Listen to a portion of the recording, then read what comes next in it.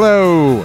Welcome to the Rotten Horror Picture Show, the horror movie podcast, where we talk about films off the Rotten Tomatoes 200 Best Horror Movies of All Time list. My name is Clay, and with me, as always, is Amanda. How are you doing, Amanda? I'm good. I'm sitting on my couch. I've got at least 4 bottles of whiskey next to me, and I don't trust men who walk quietly. Nor should you. Or men who...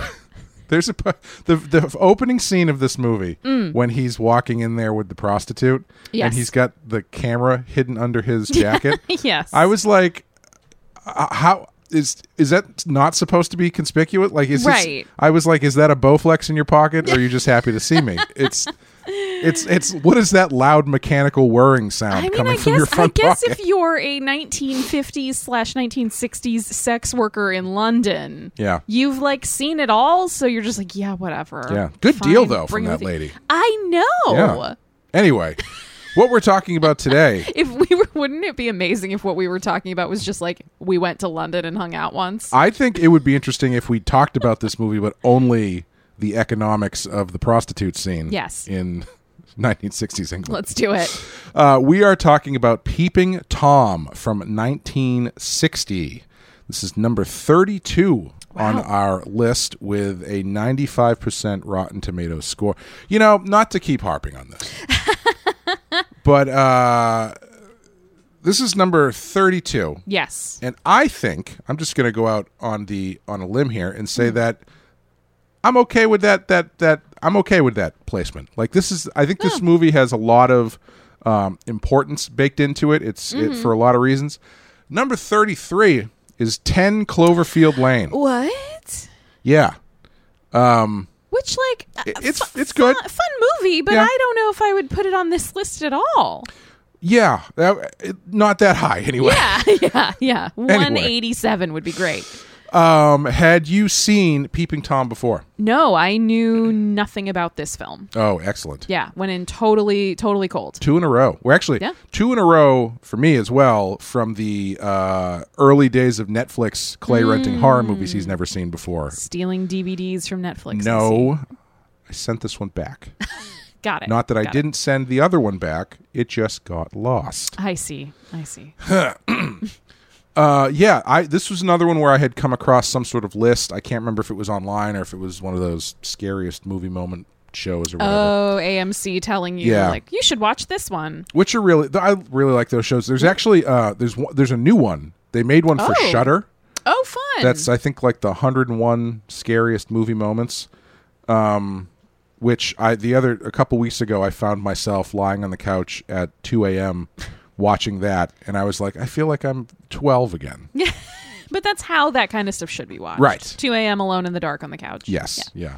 Taking notes. But yeah, this was one that was came very highly regarded. I had never heard of it before. And yeah, I saw it, and it was definitely much different than I was expecting. Yeah. But I liked it. And there is a lot to talk about, so we will play the trailer for you, and then we will get into it. Look out! Look out! Look out! Take care. You are being watched. We repeat, take care, for you are now alone with a killer. We warn you, don't let him see the fear in your eyes. For this is what he seeks, and this is why he kills. Where are you? Where are you?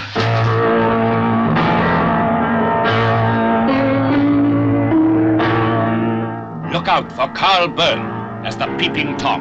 Fear him, but pity him also. It's so good. Watch out for Moira Shearer as the lovely stand-in who innocently dances into danger. Imagine someone coming towards you who wants to kill you, regardless of consequences. A madman? Yes. Wait! Anna Massey is the girl who falls victim to the charms of the lonely stranger upstairs. Switch it off, Mark! Mark, switch it off! Maxine Audley as the blind woman who senses the danger that threatens her and her daughter, but is helpless. Don't be frightened. Not frightened. Hot. So put that camera away! There is no future for anyone who tries to befriend him. He invades the privacy of innocent people till the piercing eyes of his camera meet the terrified eyes of his victims. And with a compulsion akin to madness, he shoots the final, fearful scene.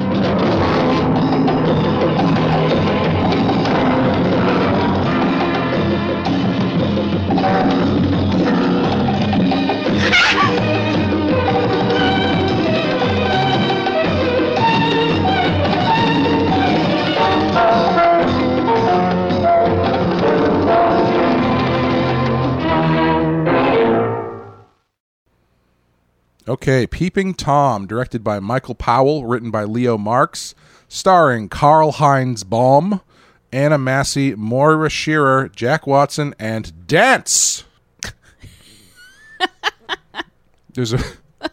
I think it's at least a supporting role of the art of interpretive dance. Absolutely. Amanda, what happens in Peeping Tom? Loner Mark Lewis works at a film studio during the day and, at night, takes racy photographs of women. Also, he's making a documentary on fear, which involves recording the reactions of victims as he murders them. He befriends Helen, the daughter of the family living in the apartment below his, and tells her vaguely about the movie he is making. She sneaks into Mark's apartment to watch it and is horrified by what she sees, especially when Mark catches her. Happens to the best of us. It's the whole movie. Yeah, pretty much. That summary was just the whole movie. Well, good night. Goodbye, folks. Anyway, Clay, some things you'll find in Peeping Tom include quote-unquote educational books. Yeah, I had a lot of questions about that because the guy goes into this store. Yes, and this is very early in the movie. Yeah, this is like the second scene, Yes. second or third scene. Yes, an older man comes into the newsagent's shop. Yes. Which is like a corner store. And requests to see The Views. Yes. Which apparently seems to be a book full of pornography. Yes, naked ladies. And then he purchases the whole book, I think. He buys the whole book. First he peruses the whole book. That's true, yes. And reacts as though he's never seen a naked woman before in his life. Well, English are pretty uptight, especially in the 60s, coming out of the war. Fair, we were yeah. repressed, so you never know. Yes, he buys the whole book of Views. Yeah, and then they put it into this bag, this very discreet bag that says Yes. educational books on it. Yes. But everywhere else on the walls and on the doors in plain view in this newsstand Yes. are naked women. This was one of my questions in my actual notes about like what is happening here. Yeah, I'm sure I'm 100% sure there is some sort of contemporary thing we just don't understand. I hope so, because otherwise, weird choice. Unless the stuff he was buying was like hardcore stuff, maybe? I think so. I think it's just the pictures that Mark takes. That's what I thought, yeah. Anyway. You know what it reminded me of? I can't remember I think I showed you this part of it, but I have a video of you. No. I have a video Jesus Christ. I have a series of videos taken at the Moment of Death? Yes, at the video store that I used to go to when I was a kid. You did show me those, yes. And it's great. It's from like 1987. This is just like home camcorder footage from the people who own the store, filming the people who came in. Suburban video rental store. Yeah, it's very fun to peruse those views. But there's one guy in there who is just flipping through the porno book. Oh, yes. And it's really funny because he's just like casually doing it. Yeah. And I can't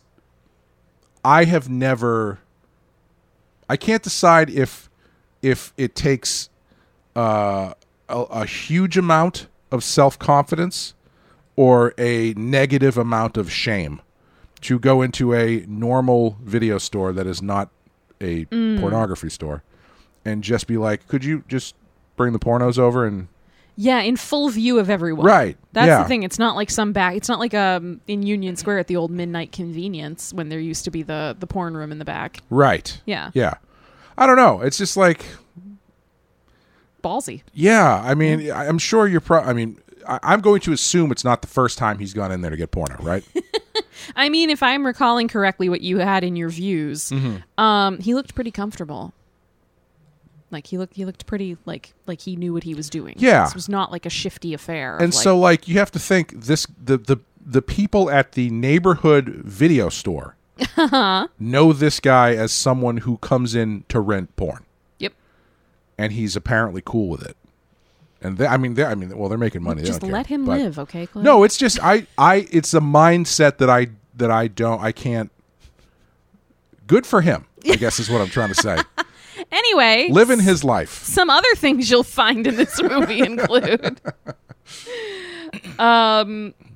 where is I going next? If he had been like a jaunty, jolly English fellow, like in the movie, oh yes, sir. Of that course, sir. Right away, that sir. would be great. It would be much better.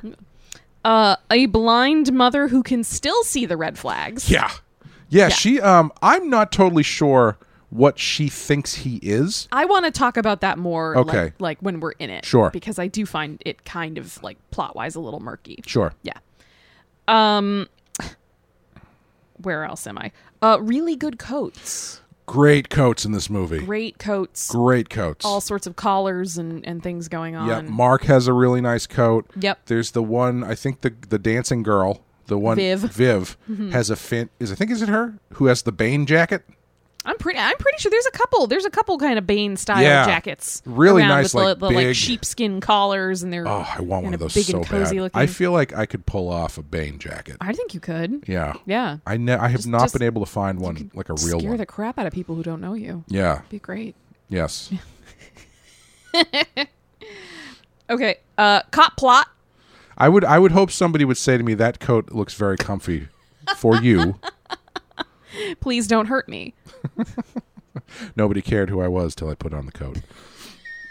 Yes, cop plot. Cop plot. My favorite thing ever. The Calling it out just for you. it's an English horror movie. It's gonna have a cop plot in it Cop for some plot. reason. Not too much cop stuff in this. Yeah, it which is. is It nice. is kind of the last like third of the movie, and it's pretty. It's pretty directly just like in parallel to what is actually happening. Yeah, and You know, like there's like we find a body on set, and then the cops are on set, and then they Yeah. leave. And they don't- There's they not don't a ton ultimately- of like following the cops. Like there's a couple little scenes in there, but there's not the cops don't pull too much focus. they don't even ultimately do anything because like at the end he basically they don't stop him or anything, and like the only reason that they know he's there is because he basically gives himself away. Yes, So they're just there because they have to be, I suppose. Yeah. But and I would say Hall of Fame level questionable. yeah, parenting. top 3, I would say. Yeah. Top 3. I feel like at some point we have to go back through and like suss out like the most questionable parenting we've ever come across. Yeah, that would be maybe for our 100th episode. I'll put That's together something we have to do. I'll put together a tournament bracket, Oh, and I will put it out there, and the patrons and anybody else can vote on Nice. the different rounds of the tournament bracket. Nice. Which sounds really fun, but like 3 people are probably going to do it. But anyway, we will be 2 of them. yes. Who's going to join us? Anyway, Peeping Tom. So I think the thing that stands out to me the most about this movie is this came out in 1960. It came out like I think 3 weeks before Psycho.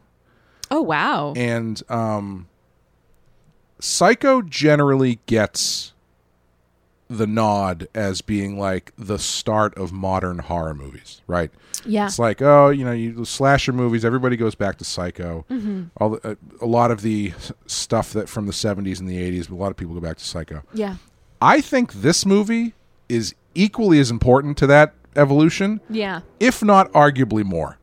Maybe more is debatable, but More is a tough one because I think since Psycho is so ubiquitous and so widely known that Yeah. there's like everybody kind of trying to reference it and trying to do homages and stuff, whereas I think this one is a deeper cut.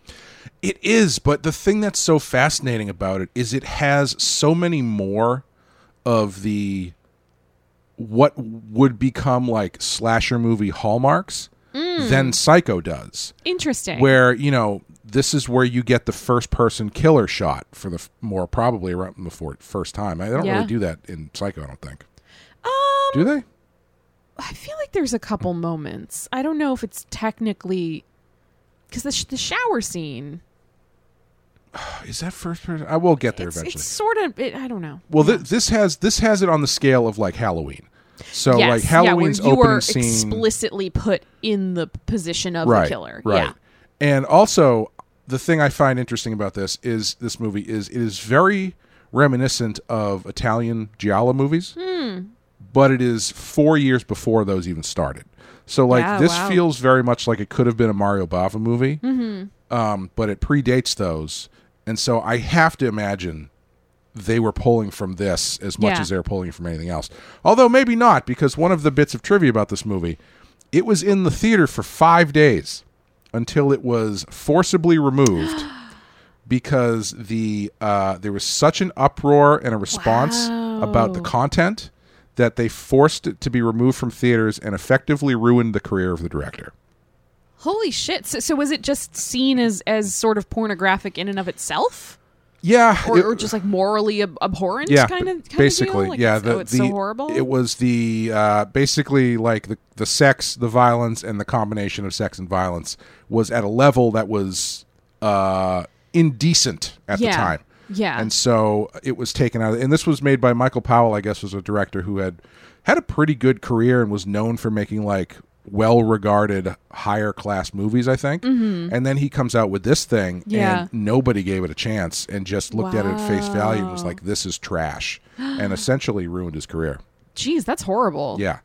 Yeah, but it's interesting though because I feel like it's always deceptive when we talk about dates, and we all kind of, I think, instinctually or like subconsciously, we think about things in terms of decades. Yep. So when you hear this comes out in 1960, you're like, oh, but it was a movie in the 60s. It's like, well, no, it came out in 1960, which Yeah. is essentially still the 50s. yeah. Like, so it's, I think even while we were watching it, I didn't even really process this the way I am now as we're starting to talk about it, where it's like, yeah, this was early. Yeah. This was really early. Yeah. Like even a movie that came out in 62 or 63 is like more firmly into a new quote unquote more modern era. This is coming out in a society that's still very much like post-war. Yeah, absolutely. Like, yeah, that's and interesting. I do think that this movie is where I would say ultimately the content of Norman Bates' character is probably more and like what he does is probably more disturbing. Yeah. I think this movie actually is more disturbing than Psycho is, because I think this is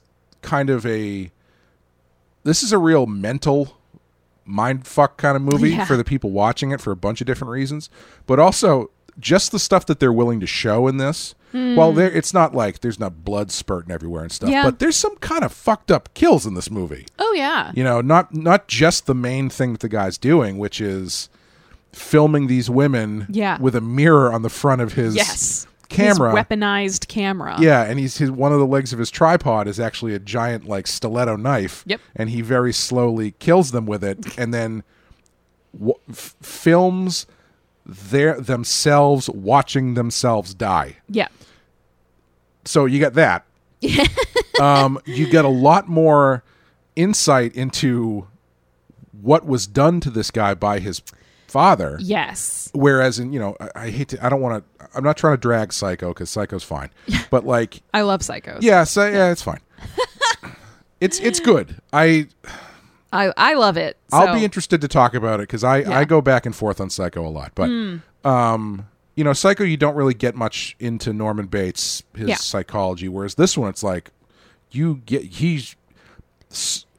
normally I would say you get too much, and like, why is this stuff on tape and why does he have this? But that's the whole point of the whole thing. Right. It's like the fact that this has happened and that he still has these tapes is why he is the person he is today. Right. Yeah. And so like you're getting a much more frank kind of look at something, while on its face is essentially like Batman villain level. Yeah. Is actually a really uncomfortable kind of look at psychology and the psychology of voyeurism and how that plays into people watching movies. Yeah. And I think I hadn't watched this in 15 years. Wow. Is that true? Yeah, at least. And I was really struck this time by how ahead of its time it was for the stuff it was talking about. Yep.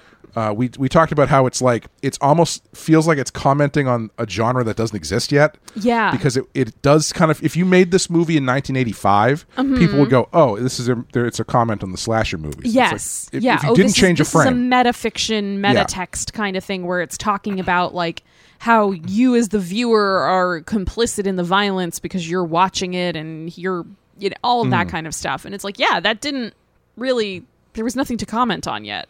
Well, that's the thing, though, because I think if it had been made in the 80s, there would be a more specific thing to comment on. Yeah. But being made when it was, it's a much larger commentary on just the movie watching experience in and of itself. Right. Which is even, I feel like it's almost even more uncomfortable. Yeah. Because it's not just being like, oh, these movies are blank. It's like, no, you, the viewer, if you watch anything, you are like this in some way. Yeah. Which I think is really interesting because at the time, I mean, I'm not super up on all my historical facts around this, but this was around the era where people were starting to have televisions in their homes. Yes, this was pretty early. I believe I was reading this was before most people had TVs. Yeah, but it wasn't unheard of. No, they existed.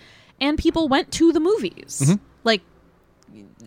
It was a common activity for lots of folks. So it's becoming part of daily life in a big way, sort of for the first time for the average person. Yeah. So I think that does make it really interesting to then have this movie that's all about somebody who's obsessed with watching and looking through the camera and looking through, photographs and on screen rather than directly interacting with people when they do stuff. Yeah. Well, I blabbed on for long enough. What did you think of this movie? I really liked it. Yeah. I was ready based on the premise for it to be a lot more. I keep kind of waffling on what word to use because exploitative sounds really strong, and I didn't even think it was gonna be an exploitation film, but I guess I was ready for it to be a little more lurid.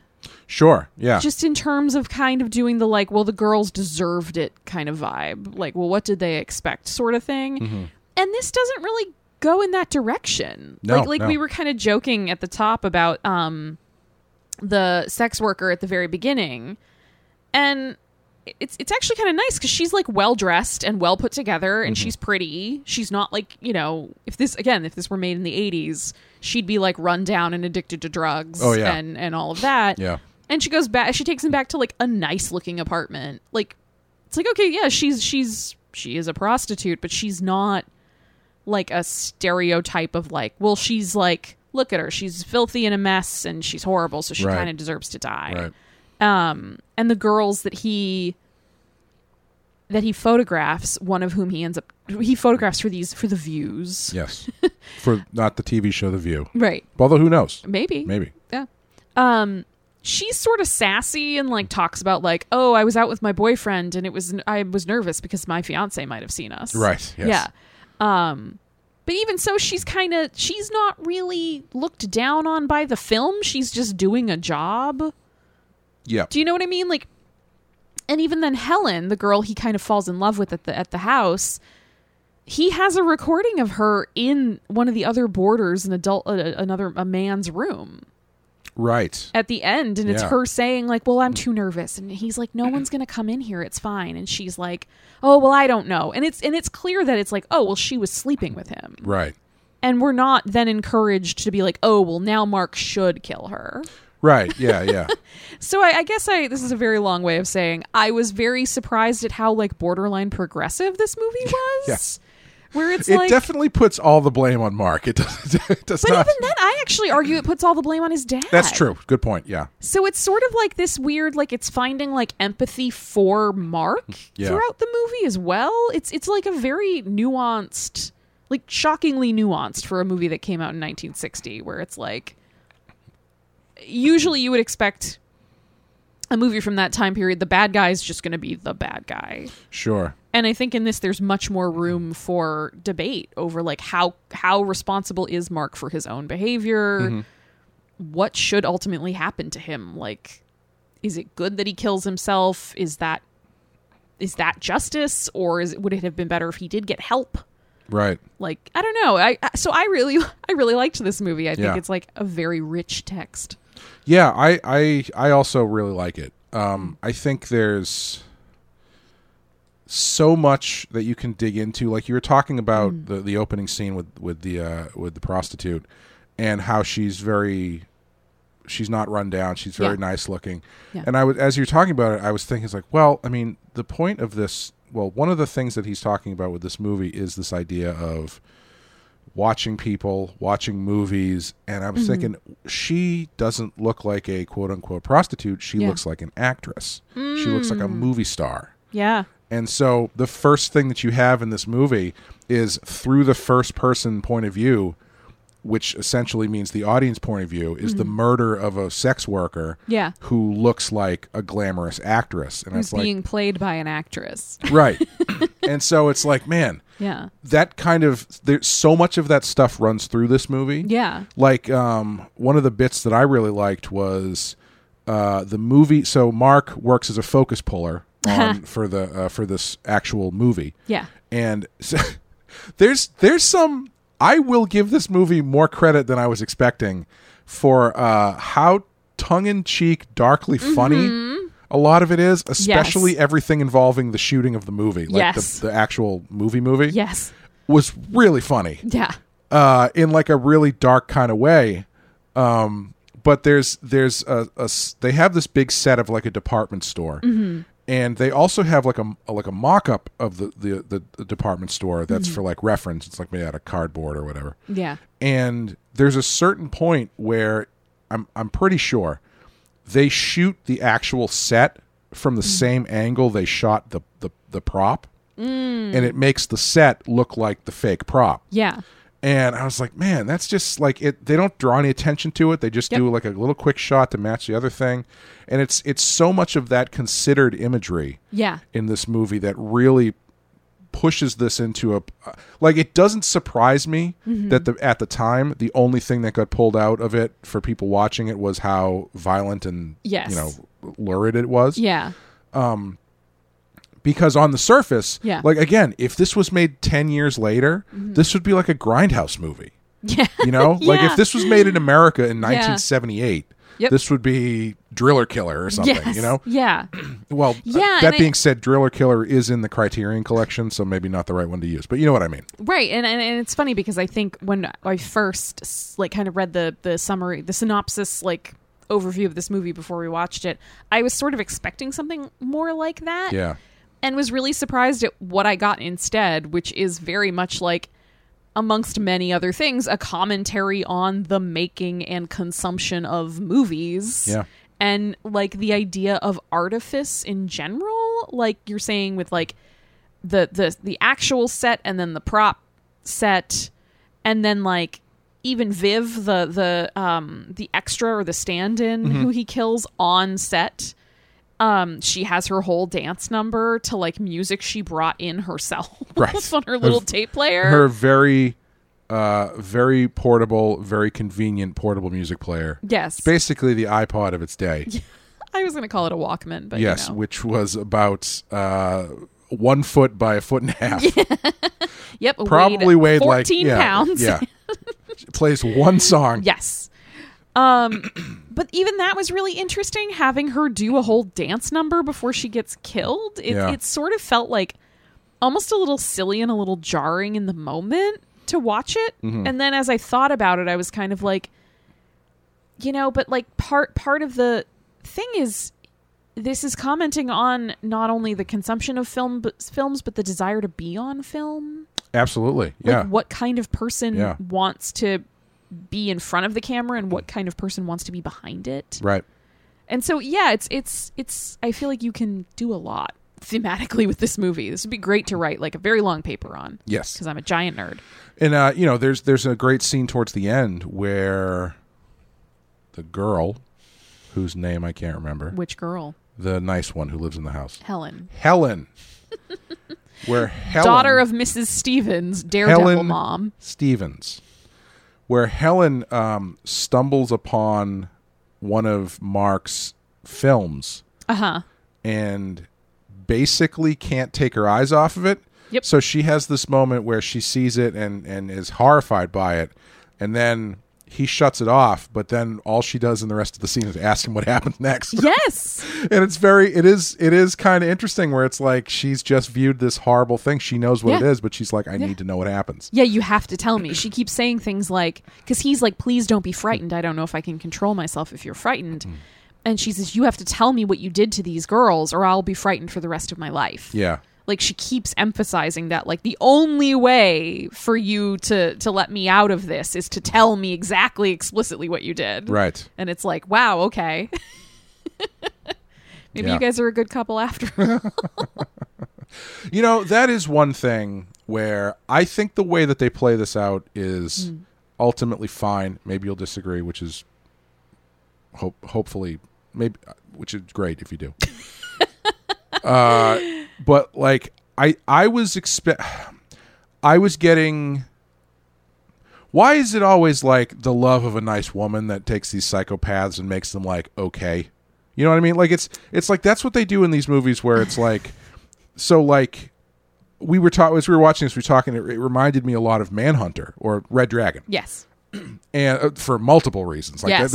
I would many reasons. I would be shocked if Thomas Harris hadn't just been like, and taking copious notes. Although I don't know though, because one of the other things was this movie was not. Is he American? Thomas Harris? I believe so. Okay, this movie was not released in theaters in America until 1999. So wow. I don't know who in America saw it. Apparently Martin Scorsese did because he was basically this movie's only champion for a long time. Huh. Wow. But a couple of the things that reminded me of Red Dragon is this idea of the outcast character, the quiet outcast, who has a fetish for filming people that he's killing. Yes. Who is then sort of... Who works at a photo developing place. Yep. Who is sort of diffused a bit by an actual woman. Yes. Not entirely dissimilar to Martin, actually.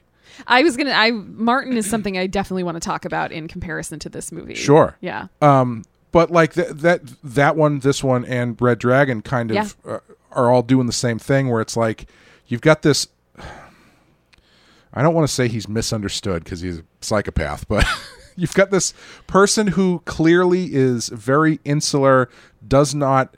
have any experience with other people or anything close to resembling real love. Yeah. And he gets a taste of that and it kind of diffuses him. Yes. But ultimately it ends up going horribly wrong. Right. How do you feel about that as a trope? Because like I thought in this one it actually worked pretty well because I didn't think it let him off the hook for anything. Mm-hmm.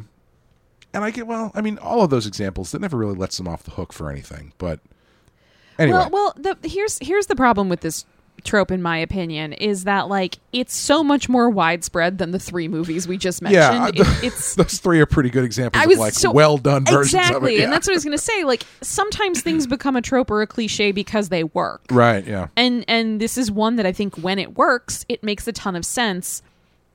We just so happen to live in a society that typically... Joker over here. I know, right?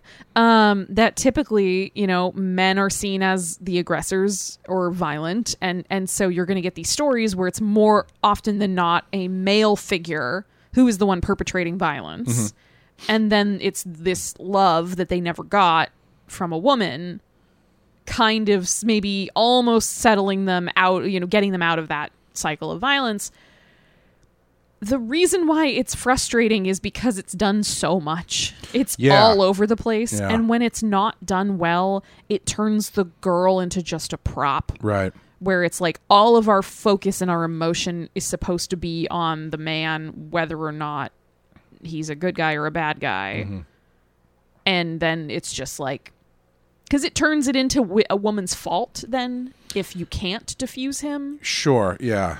Which is like a thing that happens in real life around like serial killers a lot, Or- where they talk about like, well, his mother fucked him up, so it's his mother's fault. Or if this woman was engaged to him and she broke it off, and then he raped and killed 30 people, and it's her fault. I would say it's less that it's her fault and more that it actually acts to humanize the killer by Yeah. giving him that scene where he's like, it's too late for me. Yeah. You know what I mean? Yes. Which I think still turns the woman into a prop, because Yeah. now she's just like a what's the word I'm looking for? A device Exactly. to she's only there ultimately to give him a little bit of sympathy before he ultimately gets killed. Yep. Which is why I find it so fascinating in horror movies, how this trend morphs into, it's not the woman who's giving the monster a little bit of humanity.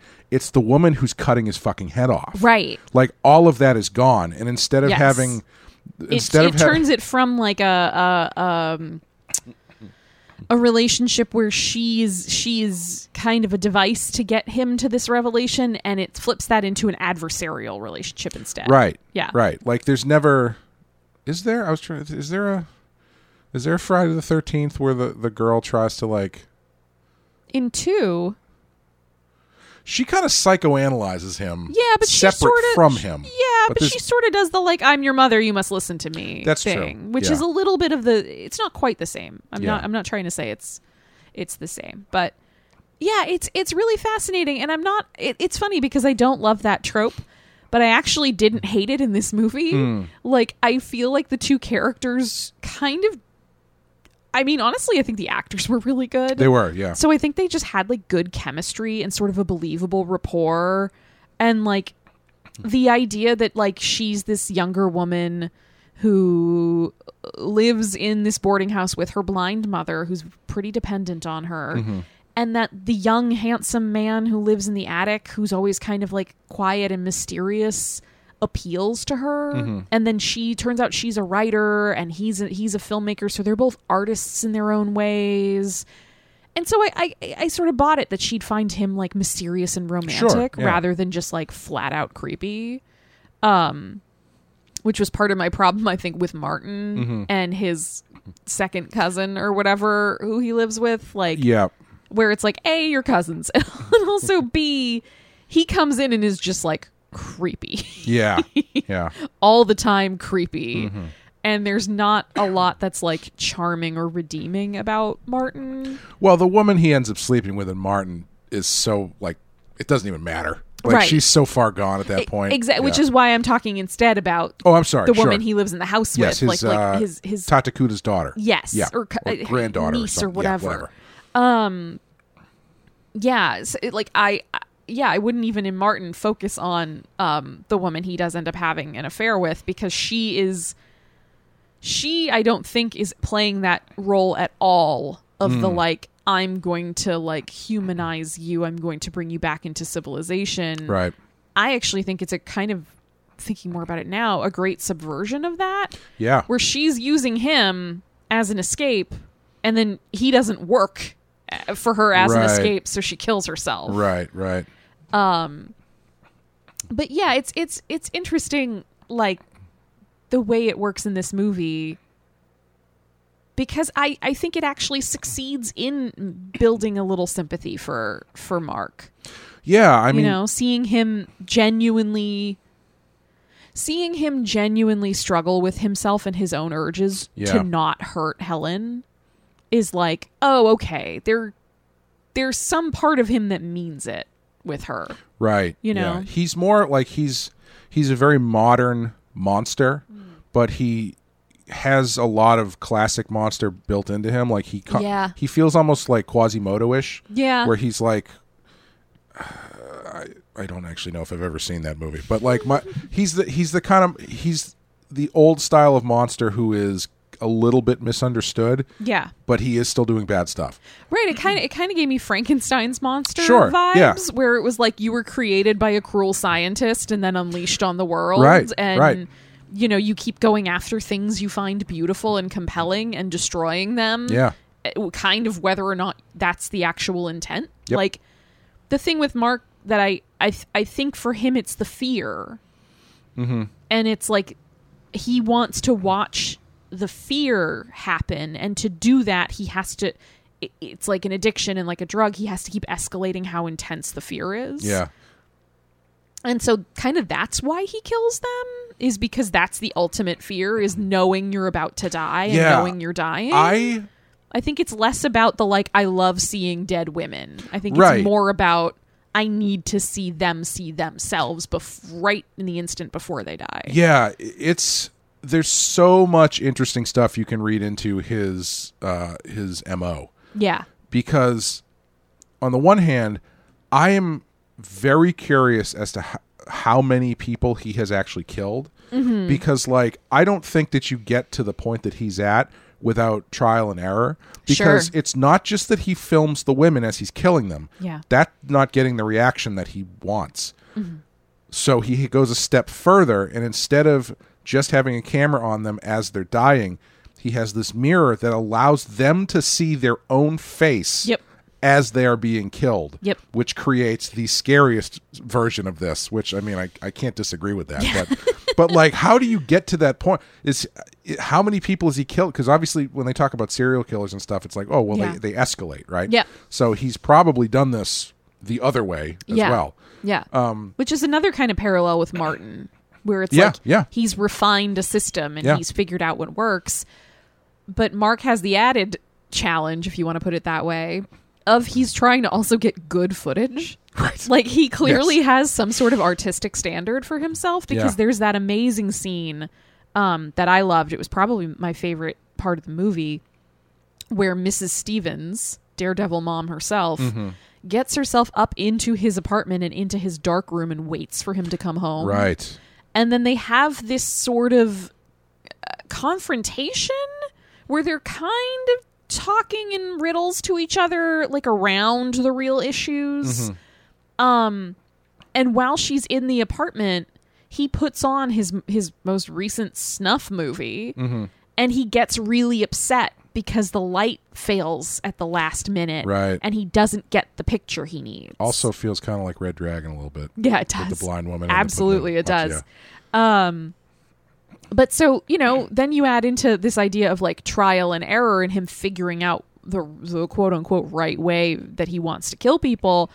And then you probably add in like how many incidents like this has he had, where like the equipment fails, or the light's not right, or there's too much noise in the background. Like, how many times has he's killed someone but gotten bad footage out of it and goes, oh, I have to do another one. Yeah. Yeah. Yeah. And I mean, it if you start extrapolating out the sort of allegory or metaphor that they're playing with in the movie, it's like they are distilling movie making down to basically getting everything you can out of the person on screen to the point that they die for the amusement of the person who's watching it. Yeah. Because that's the other thing is, where he is not, like, he's killing the women for the footage. He's not killing the women because he likes to kill the women. Right. However, and so there is a sort of academic element to it. Yeah. Where he's exploring this fear aspect. Yeah, because I think it's teaching him, in his mind, something about himself. But also, they don't make this super explicit, but I still think he's getting like a sexual thing out of this. Oh, probably. Because the first time they show him watching the footage, they do this like weird cut around where at the moment that she dies, he kind of like leaps up out of his chair in a very suggestive way. And it's like a very quick cut. And I was like, I think I understand what's going on here. Oh, yeah. But it's a very complex thing that he's got going on that it's difficult to distill down to one motivation. Yeah, and I think his sexual satisfaction comes from watching the footage. Yes. Exactly. I think it's not again, I'm going to use Martin because we just did it as and it's just like similar-ish as a convenient foil. Martin is actively raping these women. Right. Either right before he kills them or right after. When he's, knocked them out and then he exsanguinates them and rapes them, or switch those two. Sure. I think Mark is not raping them. Right. Or even really... Well, I mean, metaphorically he is, but... Right, but I mean literally. Yes, yeah. Like, literally, he is not raping them. Right. Or really even molesting them. It's very much just about getting this footage so that then he can run home and have his fun by himself. Right. With no one watching him. Yeah. Yeah. Which I think is also pointed. Yeah. What do you think, I said earlier, what do you think the mother thinks he is? Because they have that scene where they kind of talk around stuff, and clearly she knows there's something wrong with him. Yes. To that she doesn't want him hanging around her daughter. But like, what could you glean from that she is afraid of with him? So it's really interesting because initially I thought she had an idea that he was dangerous, like physically violent. Mm-hmm. And then she went up there and confronted him and sort of gave him a hard time about his films. And I was like, okay, so then do you just think he's like a weirdo? Is that what it is? But then she very quickly realizes she's in danger with him, that it's not safe. Like she's very much frightened, and she says she is. And then it kind of diffuses because he doesn't want to hurt Helen. Like he would hurt Helen if he hurt Helen's mother. And instead he kind of gives up on it, and she says to him, "You can't control yourself, can you?" Or something like that. Yeah. You're not able to control yourself. And then he kind of reassures her, like, I would never photograph Helen. And he, like, walks her downstairs. And she's the one who tells him, get help and quickly. Or you'll never see my daughter again. We'll move. Yeah. And it's so interesting to me because I can't really figure out, like, is she cognizant of the fact that he is a violent person? Right. Or does she just think that he's a creep or like a sex maniac? Do you know what I mean? Like, is she more afraid that he's going to force himself on her daughter? Or maybe that was where her fear was coming from. Like, is he going to force himself on me? Like, I am a helpless blind woman. Well, what's interesting about that is that if there's anybody who's safe in that movie, it's her. Yeah. Because she wouldn't be able to see the thing. Yeah. She wouldn't be able to emote the thing that he wants. Right. If he tried to show her own face right before she died, it wouldn't work. Yeah. Unless he had somebody there who was like explaining to her what was happening. But yeah, it's an interesting question because, I love that sequence and I love that character. And I think the actress who plays her is amazing. And she's just such a fun character to kind of have in the movie. Like, she's a little snarky and a little like of a different tone than the rest of the people in the movie. But yeah, I can't quite figure out either. Like, what I think she knows enough to know that he's not a safe person for Helen to be around. Yeah. Yeah. Yeah, it's what form of danger that takes, I'm not sure. Yeah. Why do you think Mark ultimately gives himself up the way he does by murdering the woman in the... So, a couple things. Yeah. The first scene that we see with him up in this boudoir, if you will. Yes.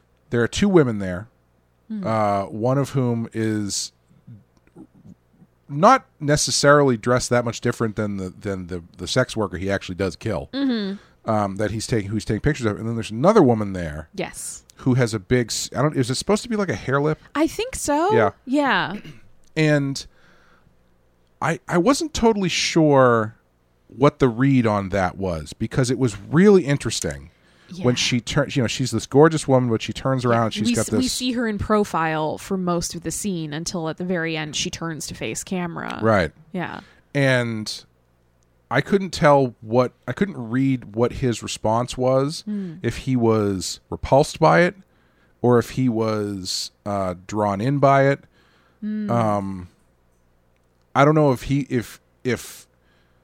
there's supposed to be some sort of overlap with the audience and him being like, "Oh, you're not expecting this, disfigurement." Yeah. I don't know. It was really interesting. So I definitely think that Mark, the character, is very compelled by it because she turns and because when they're doing the photography session, the blonde woman, Millie, I think her name was, is saying to Mark, "Oh, you can fix my bruises, right? Like when you do the pictures, you can cover these up, you can make them look right."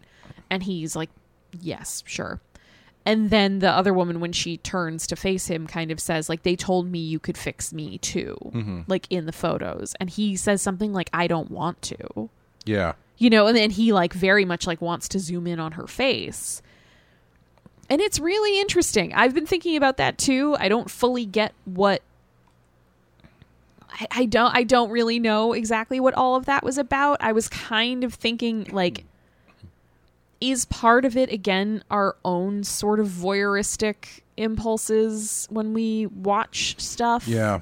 Of being fascinated by things we find unusual or disturbing or even grotesque. Right. Like not being able to tear your eyes away from something you really shouldn't be looking at, or, it's this is a really reductive example. But like on TikTok and stuff, people for some weird reason love like pimple popping videos. Ugh, yes. I hate them. I think they're gross. Blech. But do you know what I mean? There's that part of the human brain that is fascinated by things that would otherwise maybe cause you to recoil or be disgusted. Yeah. And so I don't know if it's kind of trying to comment on that, like being entertained or intrigued or drawn in by something like a disfigurement or something violent or something like that. You didn't watch X yet, did you? Not yet. It would be interesting.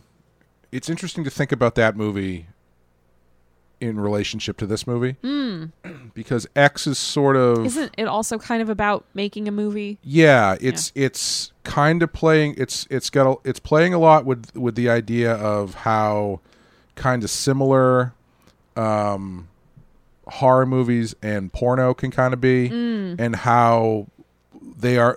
A lot of people view them as sort of interchangeable. Yeah. But it's also kind of messing with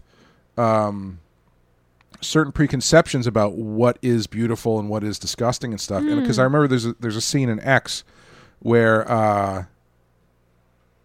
don't know if this is I don't think this is going to ruin the movie for you, but there's a scene in X there's a very old woman who and her husband who own this farmhouse that these people are shooting their porno at. And there's a scene later in the movie where we're talking like decrepitly old. Okay. Where these two have sex. Okay. And it's my first instinct is good for them. Well, that's the thing, right? So it comes at a point in the movie where stuff has started going haywire. And so then there's this really sort of like aggressively, if you want to call it, passionate sex scene. And as I was watching in the theater, my first instinct was, oh, because they're like they're made up to be like very like, yeah, quote unquote disgustingly old, if you want to put it that way. But then like as it was going on, I was like, wait a minute, I that's not fair of me. Right. Well, I was going to say, it's that kind of thing where like you recoil, but then when you stop and think to yourself, you're like, well, I mean, I hope when I'm decrepitly old, I'm still having sex. Yeah. You know what I mean? And you know, like so much of that movie is about, you know, the what is beauty and the loss of beauty and what does that mean and all that kind of shit. And so when you have this sequence that is, it really works on both angles where it's like, it's kind of gross to watch, but at the same time, I kind of feel like the movie is saying like, you know, you think about why, right? Why are you reacting the way you're reacting to this scene? Yes. And I kind of feel like that a little bit in this part of the movie. Yeah, I think this movie does that a lot, where it's kind of like saying to you like, you have to think like it's trying to get the audience to think about why it's okay for us to do it, but it's not okay for Mark to do it, right? Or however you want to structure that. Yeah. So yeah, why do you think he kills that woman to give himself up at the end? I was kind of having trouble tracking because he has Yeah. like a moment Yeah. where he's like, okay, I know what I have to do. Yeah. And that is he kills that woman, the blonde woman who he had been taking boudoir photos of Yes. earlier in the movie, and that leads the cops to him at his place. Yeah. But I couldn't quite square why he decided to do that. My instinct is that it's probably kind of twofold. Mm-hmm. I think the first thing is that he's been kind of gradually circling closer and closer to home as Sure. he kills people. Like he's been less discreet, like throughout the movie. Yeah. He starts with a nameless sex worker who he has no connection to in some neighborhood in London. Right. That's it. And then he kills Viv, who works with him. Mm-hmm. That's pretty close to home at that point. Like that's putting yourself in real danger of being caught. Can I just say, sorry to jump in the middle, I thought one of the funniest things in the movie, and probably the most scathing indictment of making movies, Yeah. was after they find Viv's dead body, they go back to work on the same set. Yes. Yeah, like very quickly. And, like the the next day. And the director is like pissed off that Yes! the woman in the scene Yes, he's can't mad at handle his it. actress. Yeah, that was very funny. Anyway, I also sorry. love when Mark's talking to one of the other guys who works on set, and he says he's been filming the whole discovery of the body, and the guy's like, "What are you doing?" And he's like, "Well, I'm making a movie." And the other guy's like, "Are you crazy?" And Mark just goes, "Yes." Yeah. But that kind of does get back into I think Mark wants to be caught. Sure. I think on a lot of levels he wants to be caught. I think his ultimate goal is that he becomes sort of the finale in his own film. Right. Well, he has been planning for this. Right, exactly. Yeah. He says in the sort of climax of the movie when the cops are at the door and Helen has seen his horrible snuff films and he's preparing to kill himself, he kind of sets everything up and then goes back and he says to Helen something like, "Watch them say goodbye one by one. I've timed it so many times." Right. So this was always the plan, is like, I know I'm going to get caught one day, and when they come for me, this is what I'm going to do. I'm going to have a bunch of cameras go off and take my picture. I'm going to kill myself the way I kill my victims. Yeah. I think what sets him off to decide that, like, now's the time is that he's in love with Helen. Mm-hmm. And Helen's mom has given him an ultimatum, Yeah. which is find help and fix your shit, or you'll never see my daughter ever again. Maybe her stories were just that bad. Oh no, there's a cop plot in this one. I can't go on. Well, what I was going to say is the cops bring a psychiatrist to set, Right. who he then asks on set, what is it called? What makes a person a peeping Tom? And they have this whole conversation. He goes, Psychiatrist who knew his dad. yes. Yeah. Yes. And he says to the psychiatrist, well, can it be treated? Can it be cured? And the psychiatrist is like, oh, of course, yes. Can you do it quickly? Oh, very quickly. A couple years Yes. Yeah. of analysis 3 times a week for 1 hour each time, and then it should be better. And I think he realized that, like, oh, okay, if I had gone and they had been like, here's a pill, you're going to be fine, or like, here's a quick fix, you can go on with your life, I think then he would have done that and given it all up and gone off with Helen. Yeah. But I think that is a moment where he realizes that, like, there is no easy fix for what he is and what he's done. And if he wants to protect Helen from himself, he's got to just end his movie. Yeah. You know, I will say, I thought that ending sequence was really cool. I thought the idea was really cool. I don't know if this was a conscious choice, but I think they could have shot that thing better because it feels a little theatrical when he kills himself. You don't say. However, the thing that really stood out to me was I was really surprised that we didn't get to see it through the lens of the camera. Yeah. And like, I don't know how deeply, analytically nerdy I'm getting here, but like, is that on purpose? Because that would then give him what he wanted. I don't know. Like, Yeah. I feel like a movie that seems to be as considered as this has to be making a choice not to show you his death through the lens of the camera. That's a really interesting point. I hadn't like fully thought about it. I noticed watching it that it felt a little hokey, the ending.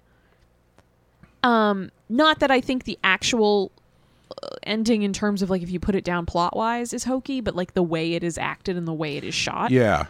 Yeah,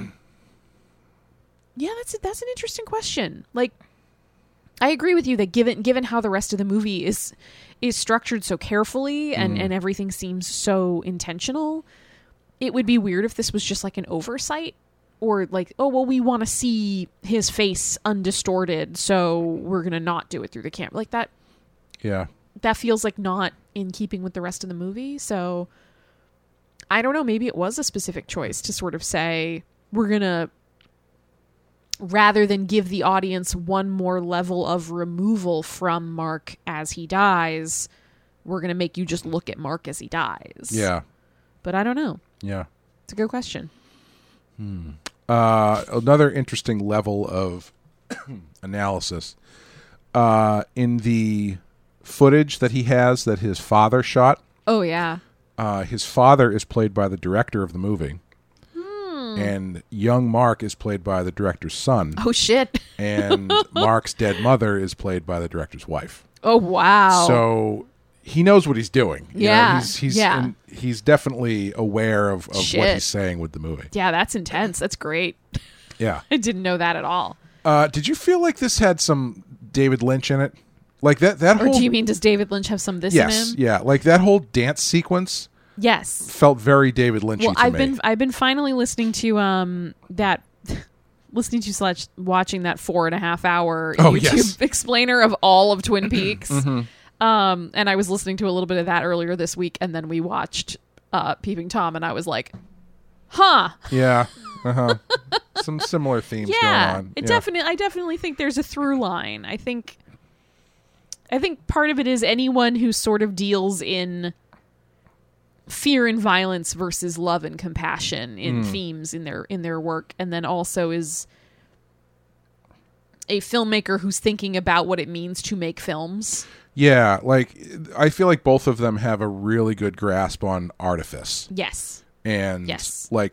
Ways to use it. a well considered view on that, and not just the usual like, wait a minute, this sky is a painting. Yeah. You know, it's like it's a more considered, more Yeah.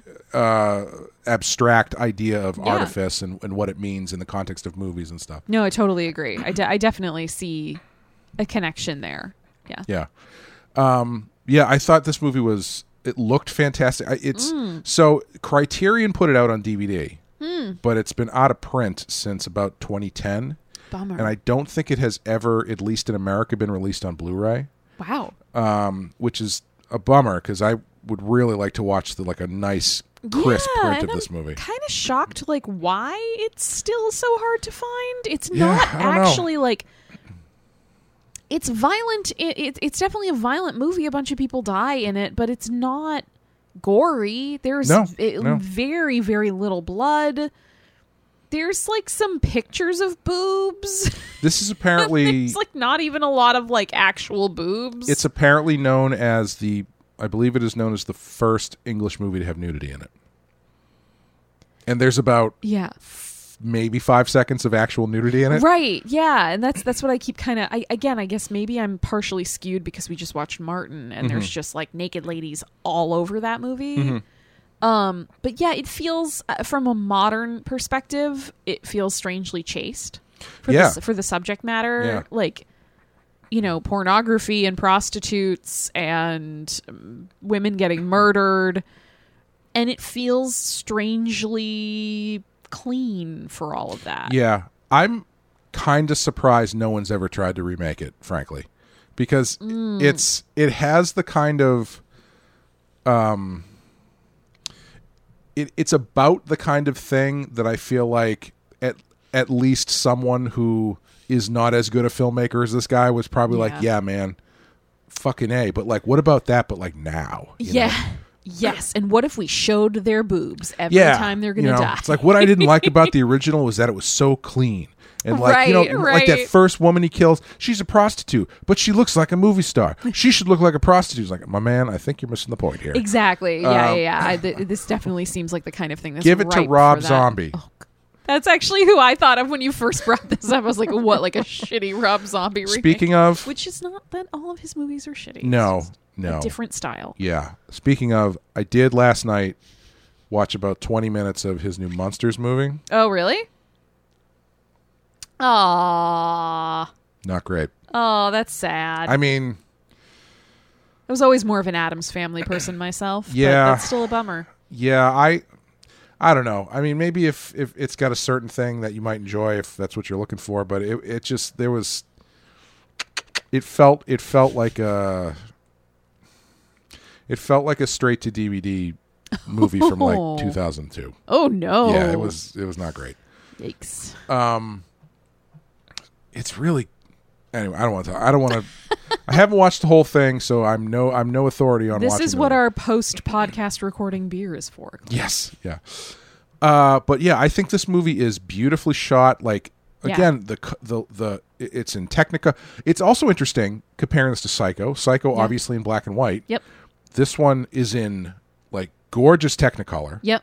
Which I think is saying as much as anything else is about Yes. movies and stuff. And it does have a lot of lighting in it that reminds me of Italian movies, like the ones that come after it. Like, I don't think it's on our list. Let me do a real quick check here. No, it's not. I think one of the next movies I might pick for a wild card is Mario Bava's Blood and Black Lace. Ooh. Which is one of the earlier Giallo movies that's in just like big, bold colors. Like everything that Dario Argento was doing in Suspiria basically comes from this movie. Oh, interesting. Or the other colored movies that Bava was doing. Yeah. And it's about a murderer who's killing models at like a high society fashion house. Oh. And so it's got these big colors, beautiful women, fashion stuff. Yeah. It's really, really cool. Yeah, that sounds like it would be gorgeous. You know, the music is big and brassy and stuff. Perfect. Yeah. And it's like, I feel like that style of movie comes from this. Yeah. Because there is so much in this that feels like it's creating a genre that doesn't exist yet, but will exist very quickly. And it's that much more interesting to me that this was so short-lived. Yeah, it's so... Every time you mention that, it's so strange to me because I just can't imagine... I can imagine the reaction in the time, like at the time being like, this is garbage, get it away from everyone. But I'm just so shocked this hasn't had more of a revival. Yeah. Yeah, Like, me too. At some point. Yeah. Yeah. I would like to watch this in a theater. Yeah. You know? That would be great. That'd be great. That would be awesome. Yeah, because there are scenes where, like, in addition to like the color you were talking about, there are lots of scenes that are very dark and very shadowed. And I think seeing those on the big screen would be really great. And like, I love there's again in the scene where Mrs. Stevens is upstairs with him in the dark room, and he watches that footage of Viv, who he's killed, and he's kind of approaching the screen. And the projector's behind him, and it's projecting like her face is kind of on his back. Yeah, that was really cool. And it looks like that painting the screen. It does, yeah. But it's so like it makes her look like a ghoul, and it really heightens the idea that she's making this face of like abject terror. And yeah, I just thought that was like such a well done moment. Yeah. How do you feel about the placement on this? This is very high on our list. This is, what did I say? It's 32? 32. Too high, too low? Would you remove it?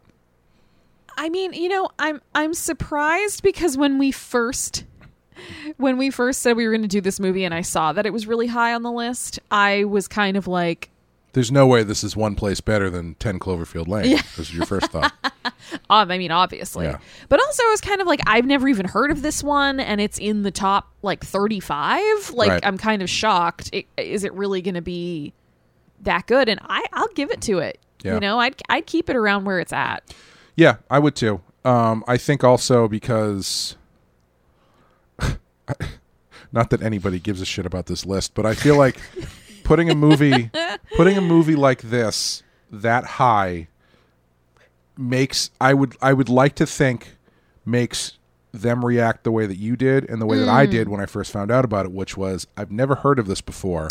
Why is this so highly rated? Yep. I should watch this movie. Yes. Yeah. That's 100% kind of how I feel about it. Same way I felt about 10 Cloverfield Lane. Yep. Yeah. Is there anything else you want to cover before we wrap it up? No. No? I think that's it. Cool. And I thought the music was really good in this too. Yeah, the music's really fun. Yeah. In a weird way. Like that sounds like incongruous to say about a movie where a guy kills a bunch of women. But Well, we'll wait till we watch Blood and Black Lace. It's very I tend, whether or not I do it on purpose, I have a tendency toward, I wouldn't call it contrarianism, but I like to find the pieces, the missing links, if you will, sometimes where I can be like, well, you got to consider, like, you haven't thought about this, you've never seen this, actually check this out. Which is why I go to bat so hard for Black Christmas. Yep. And which is also why I go to bat so hard for this now. Yeah. I feel like those are in the same pocket where it's like, sure, Halloween, yeah, okay, fine. But Black Christmas. Are you calling me a basic bitch in terms of horror movies? Yeah. No, but I mean, there's obviously nothing wrong with that. But No, I know. It's I just see movies, when I come across movies like this that are, in both cases, way ahead of their time. Yeah. Like Black Christmas is turning the genre on its head that it is actually creating. Yeah. You know? I get a little bit bullish about them just because it's like, I don't want them to fall through the cracks. Right, and there's that kind of question of like, if these other movies that are so similar got so much attention and are still like, like Psycho and Halloween are just seen as like permanent horror movie classics, and there's so much that you could parallel in these other movies, like Peeping Tom or Black Christmas, it kind of makes you think like, if everybody loved this and sees this one as a classic, why don't they see this kind of like flip side of the coin or like tangent, like this I don't want to call them equivalent, right? But they're definitely kind of like dealing with some of the same issues and grappling with some similar stuff. Yeah. And there's some similar stylistic things going on, and maybe they're trying to take it in a little different direction. But yeah, it can be really frustrating if you think that they're of equal quality at least, if not that the lesser known one is better. It's kind of like, all right, then why isn't anyone paying attention? Right. Yeah. All that being said, I don't understand why Black Christmas isn't more well known. I think it's more well known now, but still it's not that well known. Yeah. Because Black Christmas, I think, is equally as entertaining as any of the other movies that are slotted higher. I mean, I will say, like, off the top of my head, I might rethink this later and change my mind. But of the you movies, can't. Once it's on record, it's permanent. It's It's on forever. tape. It's forever. Yep. Until I sit on it by accident and erase it. Of the movies I have watched for the first time doing this podcast with you, I think Black Christmas is my favorite new discovery. So I get it. I totally understand what you're saying. But the flip side, I kind of understand why this didn't get as much play, because this, like, Psycho is just a masterpiece of movie going experience. Like, it's a crowd pleaser. Yeah, like, it's well structured. Well, wasn't the marketing didn't like The Exorcist take its cues from how Psycho was marketed, where they had like ambulances waiting outside for people to faint and things like that. So part of it's also that. Sure, I mean, Psycho is very much it's more of a roller coaster ride. Yeah, this is not. No, you know right away who the killer is. Well, it's not even that. It's like, you don't walk out of Peeping Tom and go like, man, maybe I do, but you don't walk out of Peeping Tom and go, man, that was fucking awesome. You guys want to go back and like watch that again? That was crazy. You want to go watch? You walk out of Peeping Tom and you just kind of like sit quietly for a bit. Yeah, you think a lot about yourself, right? And like the moral choices of the entertainment that you consume. If you go on a date to see Peeping Tom, it's probably the end of that date and probably the end of any further dates. I was going going to say, if you go on a date to see Peeping Tom, I hope you're two lesbians. Because if there were any men involved in this, they're going to be like, you're a murderer and I'm out of here. If you go on a date to see Peeping Tom and either of you notices that the other one is like a little too into the movie. He jumps up at the right moment. Yeah. Maybe that's a bit of a different experience. Be like Mrs. Stevens and see those red flags. Right, yes. So I understand. I think this was obviously given a bad rap. I think it was not. Sure. I think like they say in Back to the Future, I guess you guys Where we're going, we don't need roads. Well, that too. But I guess you guys aren't ready for this, but your kids are going to love it. But I understand why it's not like a perennial classic that every Halloween we go to my friend's house and watch Peeping Tom. Watch Peeping Tom. Yeah, that's. I think you're right. I think that's maybe at Martin Scorsese's house. I don't know, but probably. Oh God, could you imagine what it's like a Halloween film festival at his house? That'd be That would either be really fun. No, he likes the schlocky shit, I think. I was going to say that would either be really fun or it would Just be a like, downer. Here's a French movie that's not really a horror movie, but I really loved it when I was 15 in New York. But I think he likes the down and dirty stuff as much as anybody else does. There you go. Call us, Martin. Yeah. We'll have him on the show. I mean, he should come on. Maybe Peeping Tom is so underappreciated that if I put it out into the universe that we want to have Martin Scorsese come talk about Peeping Tom, he would be like, absolutely, let's do it. Wow. Okay, I'm putting it out there. Manifesting. Yeah. Anyway, that's going to do it for Peeping Tom. I have hit the randomizer button. Beep, boop, boop, beep, boop, boop, beep, boop. And interestingly enough, given how much I talked about how this is a bit of a forerunner to the Italian Giallo. Oh. We will be watching next time Dario Argento's first movie, number 88, The Bird with the Crystal Plumage. Ooh. Which I have actually never seen. Yeah, this is a new one for me too. I've been wanting to watch it. Now I finally have a reason to. Let's do it. So I'm excited about that. But thank you guys for listening. If you want to help out the show, head over to the patreon.com/thepensky-file. Join our Patreon where you can hear Amanda and I cover the second string of Stephen King films, which is the Stephen King movies that are not on our list but are still fun to watch. October is going to be Pet Sematary. Yes. We just did what the hell did we just do? It didn't have a car in it, so I can't remember what it is. Firestarter. We just did Firestarter, and sometimes they come back, and Christine and the other one with a car in it. I can't remember Maximum which one it is. Overdrive. How could you forget? With many cars. Yes. And so that means November is going to be Children of the Corn. Nice. And then we are going to be rounding out the year. Seasonally appropriate. Yes. We'll be rounding out the year with the 1990 television adaptation of Stephen King's It. I'm pumped for that. Which I'm very excited about. So thank you guys. Thank you guys for listening. Thank you, Amanda. Thank you, Clay. And we'll see you next time. Bye, everyone.